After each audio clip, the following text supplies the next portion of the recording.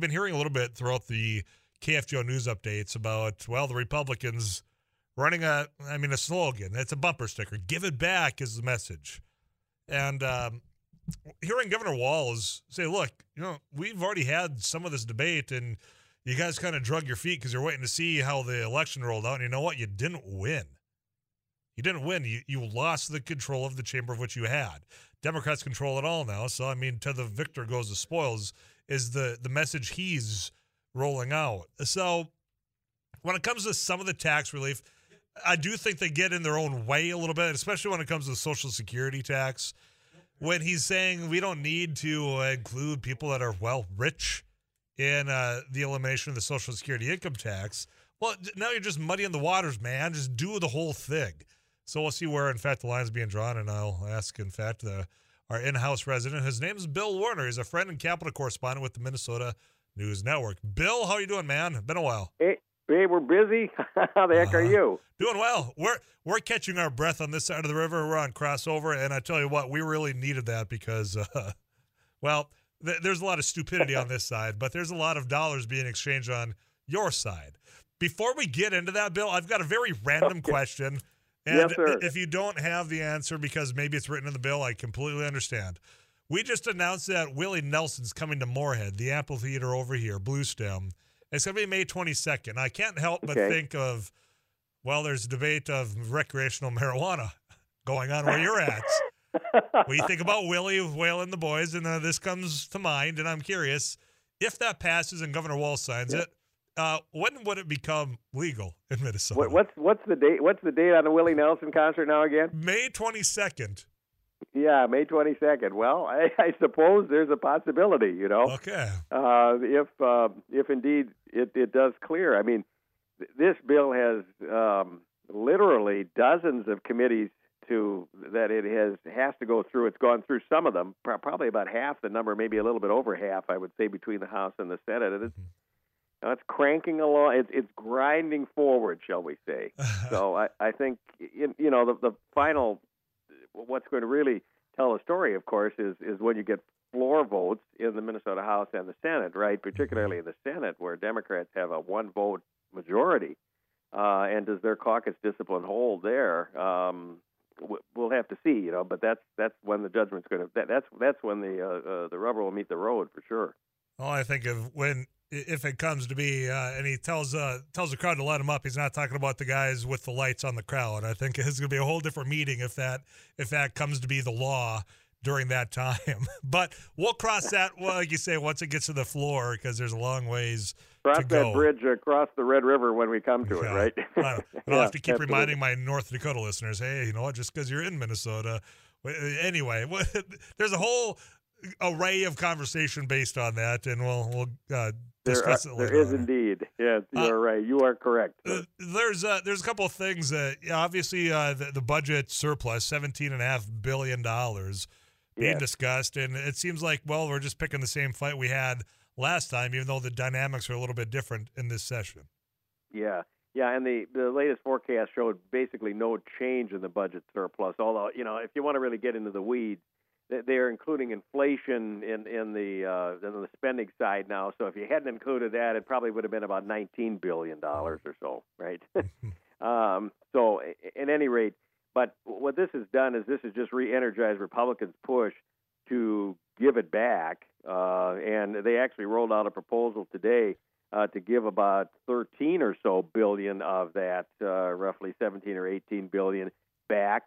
Not only eliminate Social Security tax totally, regardless of income, but also some income tax, lower bracket cuts, some property tax cuts, some child care tax credits, and also, interestingly enough, a one-time tax rebate, which has kind of acquired the moniker of Walz check, since that is what Governor Walz has been pushing very hard. And now Republicans are in his court on this one as part of their tax relief package, but the Democrats, his Democratic colleagues, are less than enthusiastic about it. I think lukewarm would be an overstatement. They're saying, well, we're presenting his bill, and we're going to do that, but no commitments beyond that. So, that's an interesting Politics makes strange bedfellows, doesn't it? Very much so. Yeah. Bill, I'm curious, how dug in is Governor Walz on the Social Security income tax break not going to people he's deemed wealthy? Because to me, you're shooting yourself in the foot. You're muddying the waters here.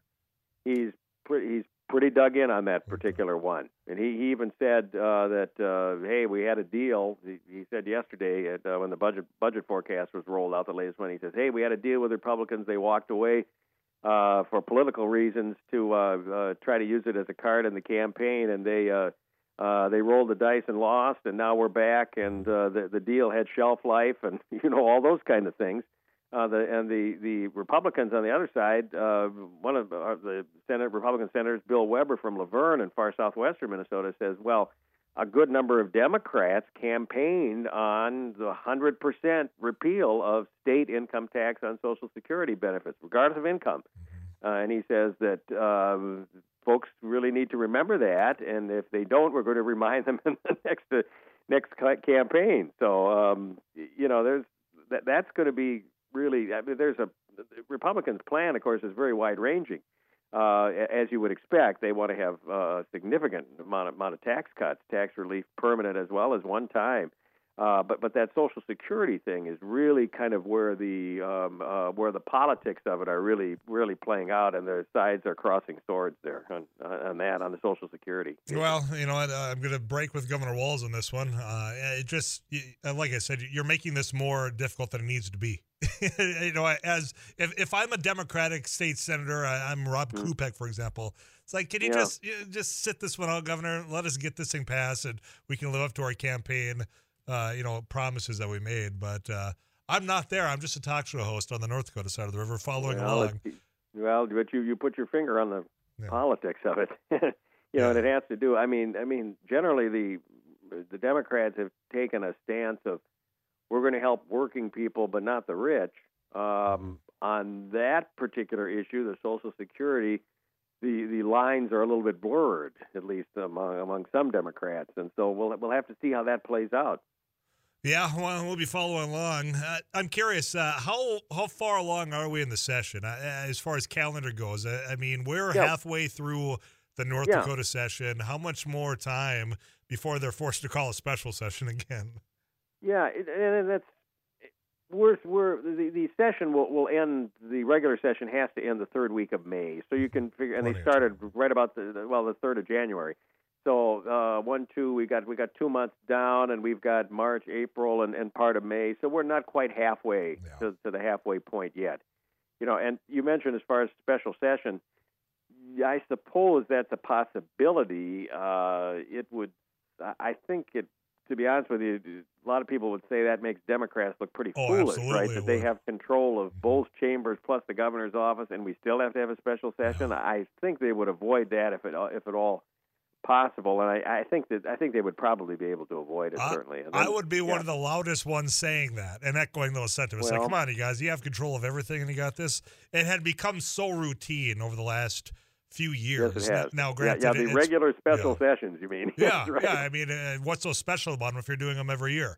Is the question I kept asking. But I think one of the things, though, Tyler, I think we can pretty safely assume we're not going to have government shutdown this year. I think that would be. I would put my money down on that one. You're right, absolutely right on that one. Bill, one of the things I threw your way, and I know the budget has taken a lot of the time, but sports betting has been a topic in Minnesota off and on for quite some time. And I know that there's been some negotiation with our tribal gaming individuals, and they're still trying to say, no, you can gamble on this, but certainly not horse racing. What's the latest are you hearing out there? Yeah, and that's really where the battle lines are drawn. There was a proposal that was rolled out just, I don't know, a week or a week and a half ago. All the days blend together, okay? On the Democratic side, by influential Democrats, that would allow sports betting run by the tribes and also people be able to do that remotely on their cell phones.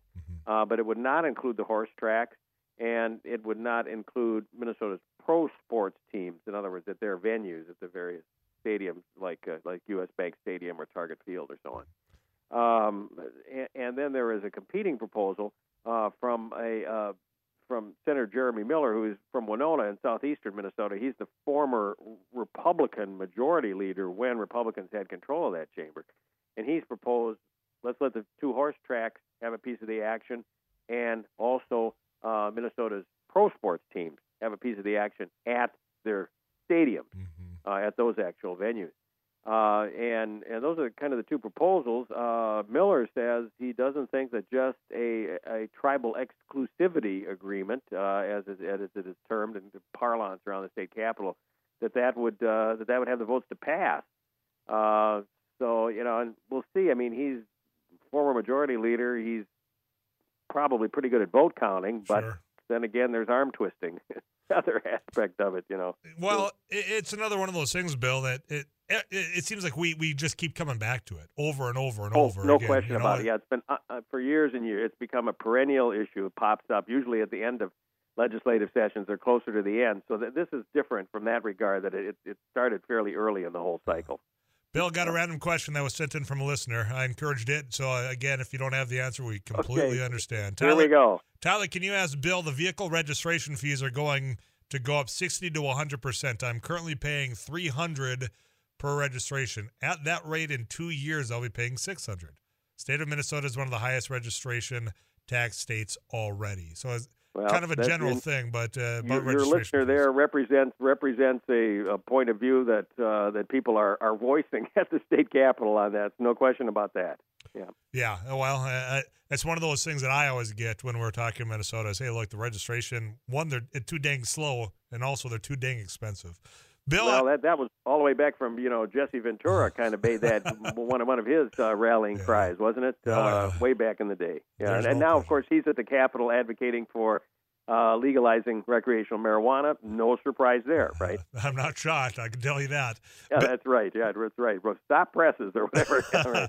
Bill, I'm behind my time, man. It's always fun to catch up. Let's do this again soon. Likewise. All right, you take care. Talk to you soon. Okay. Bill Werner, Capitol correspondent, Minnesota News Network. Got to get your weather update from Too Tall Tom. We'll wrap up the first hour of After News Live next.